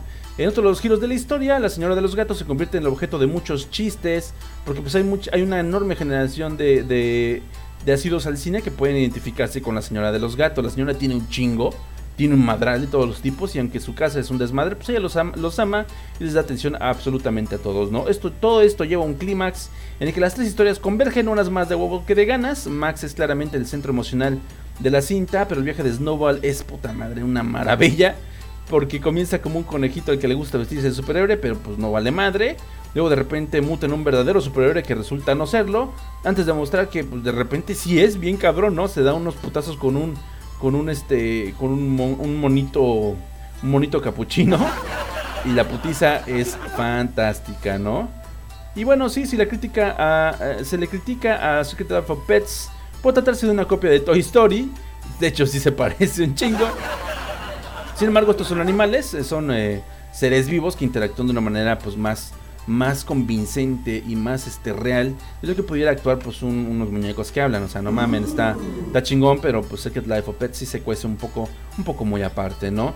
Vale muchísimo la pena, es muy divertida. Si son amantes de la mascota, se la van a pasar de puta madre, porque pues hay muchas referencias a los vicios que tenemos con los animales. Sobre todo pues hay una clínica veterinaria en la cual se le da atención psicológica a las mascotas, y obviamente pues las mascotas de ciudad se toca mucho el tema de que generan mucho enfermedades mentales más rápido que las mascotas de ciudad. De hecho, bueno, justamente marcado contraste entre personajes, como ya le mencioné con este perrito Gallardo, que en inglés original la interpreta Harrison Ford, pues hace mucho match, ¿no? Esta crítica a la vida de la ciudad y también pues a lo campirano que puede ser la vida del campo, y sin embargo hay un punto en medio bastante chido. Saquen a pasear a sus perritos, no se pasen de verga. Sé que de repente es bien complicado, uno trabaja, uno estudia, uno tiene compromisos, De repente quiere echar una copilla, pero el perrito siempre está ahí esperando en casa, desarrollando un chingo de ansiedad. Sáquenlo a pasear aunque sea una vez al día, es bien importante, porque si no, luego comienza pues a morderse o a rascarse por todos lados y en realidad el perrito no tiene nada y tienden mucho a lastimarse, ¿no? Por el mal manejo de la ansiedad que llegamos a tener con ellos. Entonces está muy chingona, yo le voy a dar, ay cabrón, le voy a dar 5 snowballs de 5, cabrón, me pasé de pendejo, pero es que es una pinche maravilla. Y ese snowball, híjole, es una propiedad intelectual mal aprovechada. Yo ya ahorita estoy viendo cómo chingón me hago de mi playera de snowball, porque está bien chingón el diseño. La palomera y los peluches en los cines están volando muy cabrón, pero es que están bien chingones, ¿no? La verdad sí me rompió la madre ese personaje. Yo creo que es lo más divertido que hay. Y esa Shih Tzu que aparece por ahí, creo que se llama Daisy, también está súper tierna, ¿no? Y pues más de uno se puede sentir identificado, porque más de una niña fresa de Instagram tiene un Shih Tzu, no mamen. Entonces no se lo pierdan, 5 de 5 conejazos dorados. Es lo que le doy porque es una pinche chulada absoluta. Ese es The Secret Life of Pets. Y pues bueno, ahora nos vamos. Uy, esta es una maravilla. Esta chulada que es Infierno en la Tormenta, banda. No seas cabrón. Mucha gente ha dicho cosas muy positivas de la película, sobre todo por los grandes fans del cine de horror que han estado esperando un buen momento para glorificar alguna pieza moderna de este género. Y la verdad que Infierno en la Tormenta es una chulada. Y es que siempre existe esa pregunta clave en estas películas. De hecho ya es muy clásico, pero pues bueno, ¿acaso puede sostenerse cualquier película con una sola situación durante todo el tiempo? Sí ha ocurrido, de hecho hay muy buenas puestas en escena. Por ahí también está una película que se llama, creo que 72 horas. Trata de una surfista que queda varada en una roca, o Deep Blue creo que se llama, queda varada en una roca y está pues ni muy lejos de la bahía como para aventarse nadando, pero hay un tiburón por ahí mal pedo y la marea está subiendo. Esos terrores de situación están chidos. También está por ahí otra cinta en la cual pues se pierde un cabrón, se tiene que arrancar el brazo. No les quiero comentar cuál es porque ya les spoileré todo. Pero estas cintas de situación sostenida sí existen y sí funcionan muy bien. De hecho, Infierno en la Tormenta es de esas historias que funcionan porque es una sola situación que se sostiene perfectamente en hora y media. No ocupa más. Media hora más le hubiera puesto en su madre a esta historia. Y es que la respuesta está en Infierno en la Tormenta, octavo film del experto en terror asfixiante Alexander Aja, con delirante guión claustrofóbico de los hermanos Michael y Sean Rasmussen, que tras varios intentos ahora sí le han dado al clavo los cabrones.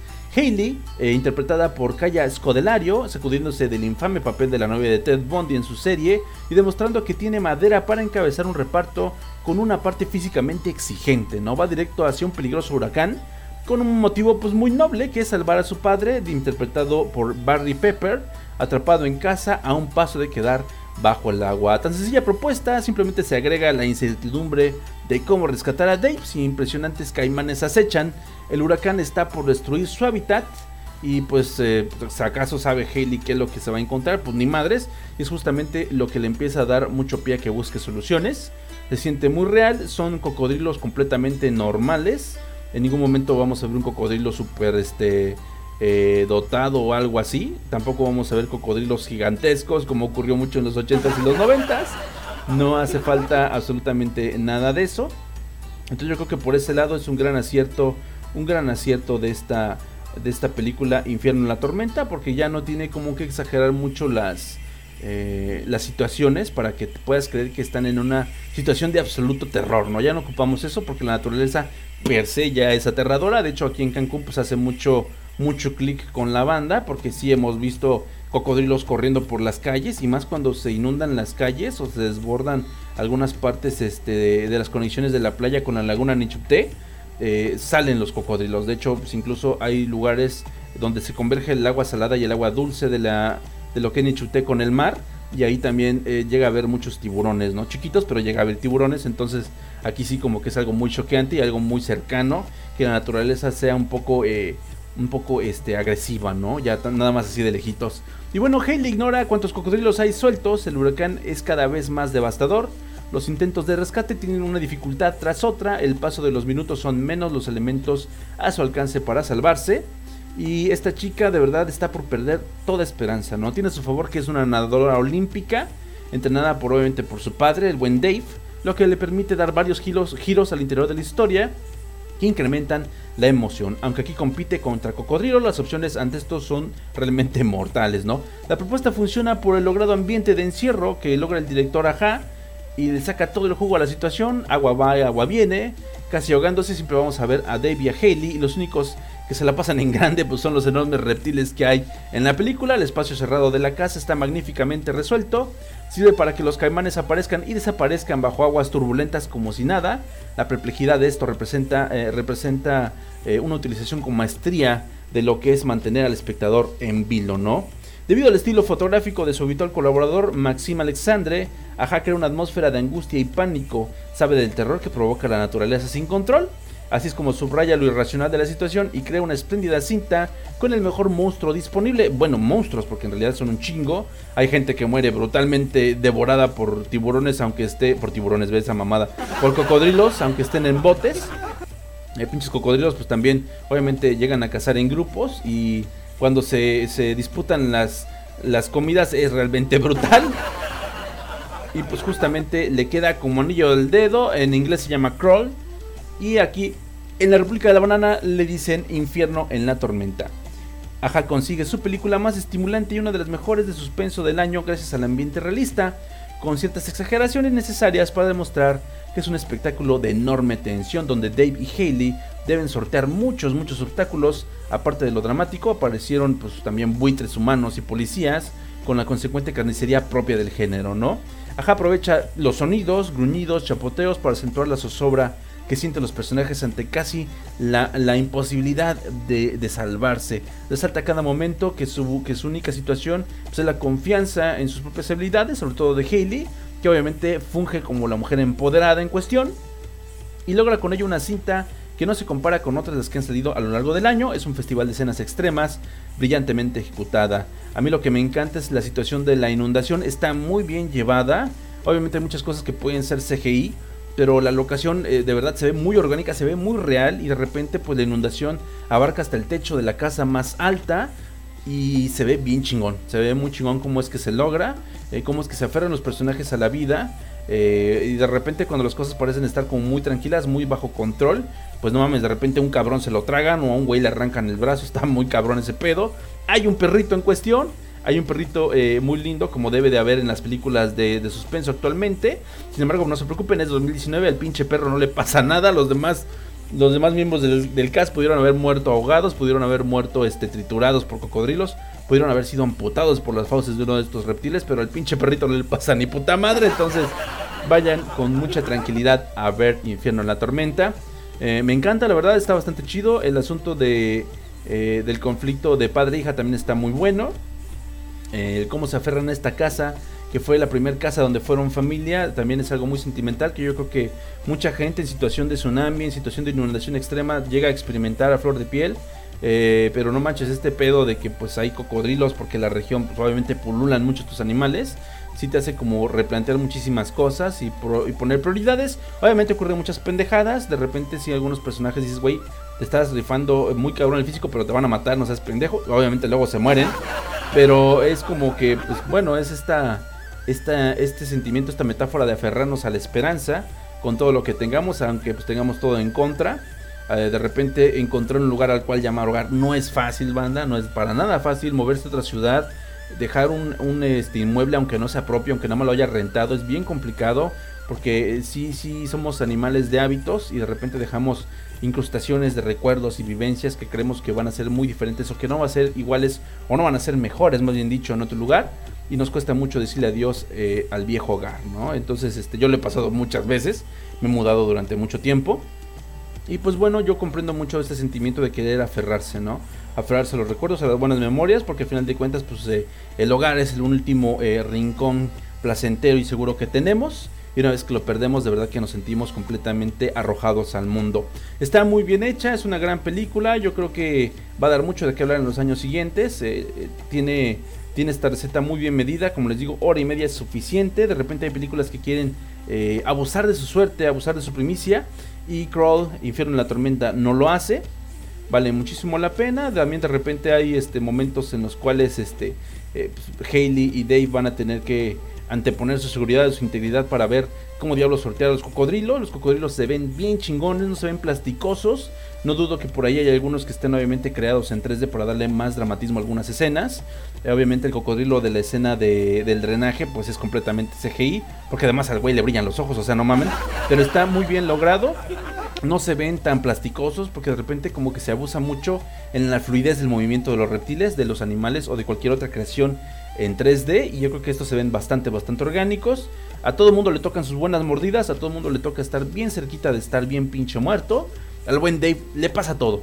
O sea, al papá de Hailey le pasa absolutamente todo. Ese güey es un warrior, así que pues yo creo que se la van a pasar bien chingón. Apresúrense porque obviamente el terror es uno de los géneros también muy subestimados en la República de la Banana, pero yo creo que vale muchísimo la pena estar al pendiente de todo lo que se hace del género, porque yo creo que todavía hay muchísimo que hacer, muchísima propuesta que no se ha explorado, y hay muchas propuestas que ni siquiera llegan aquí a México y hay que estarlas buscando por medios alternativos. Wink wink. Entonces aquí en el Angel Cast, ya lo saben, seremos una trinchera que estaremos dispuestos a traerles pues lo más extraño, lo más underground que podemos encontrar del terror, porque hay muchas joyitas que luego se convierten en grandes obras de lo comercial. Y siempre es bueno encontrarse el material de primera mano. Entonces yo le voy a dar 5 cocodrilos de 5, no mames. 5 de 5, cabrón, en la sección de las películas de la semana. Y pues con eso, muchachos, vamos a despedirnos. Yo los declaro inmediatamente, ay cabrón, sobrevivientes de esta nueva emisión del Angel Cast Alive. Claro que sí.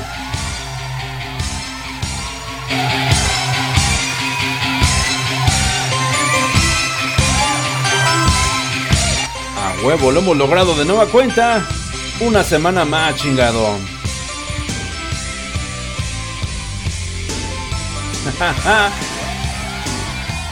Gracias, banda, por haberme acompañado. Siempre es un pinche placer. Yo soy su viejo amigo Angel, ya lo saben, me pueden encontrar en redes sociales, en Twitter como @AngelCast. También sigan desde luego la página oficial en Facebook del Angelcast Alive, que es facebook.com/AngelCast oficial. Busquen mi página de monitos, que es facebook.com/Angel Dibuja. Sigan el cómic de Sin Osos ni Panchos, ya casi lo retomo, ha sido un pedo, ha habido mucha chamba y hemos tenido también Overwatch, entonces se pone cabrón. Búsquense la página facebook.com/Sin Osos Comic. Ya tengo unos nuevos chistes, el pedo ya es ponerlos obviamente en forma. Pero por mientras, por suerte tenemos toda estabilidad mental, económica y un buen techo bajo mi cabeza, y con eso tengo para ser muy feliz. Y tengo mi pandita y tengo mi perrito, a mi guaperrita, entonces está poca madre el pedo. Neta, muchísimas gracias por haberme escuchado. Recuerden que esto sube en formato podcast en YouTube, en iTunes, en iVoox y en Spotify. Ya la andaba cagando, se me estaba olvidando. Donde lo encuentran, compártelo con sus amigos, con sus peores enemigos. Y también déjense su comentario, su crítica o su amenaza de bomba en las redes sociales, donde pueden encontrar este espacio del absurdo. De verdad, muchísimas gracias a la gente que lo ha estado compartiendo. Muchísimas gracias a la gente que lo ha estado comentando. Siempre es chido saber de ustedes, porque me hacen creer que pues este espacio sigue siendo relevante para sus fines de semana, relevante para su momento de ocio. Y aquí estaremos la próxima semana, no sé exactamente qué día, pero la próxima semana habrá una emisión más del Angel Cast Alive. Muchísimas gracias. Vámonos con una gran rola. Vámonos con esto de la hermosa y fantástica Eivor, con esta rolita que se llama Surrender. Así que lo saben, banda, sonrían chingao, porque ya me voy. Que estén de lo mejor, banda, y hasta la próxima semana. Yay.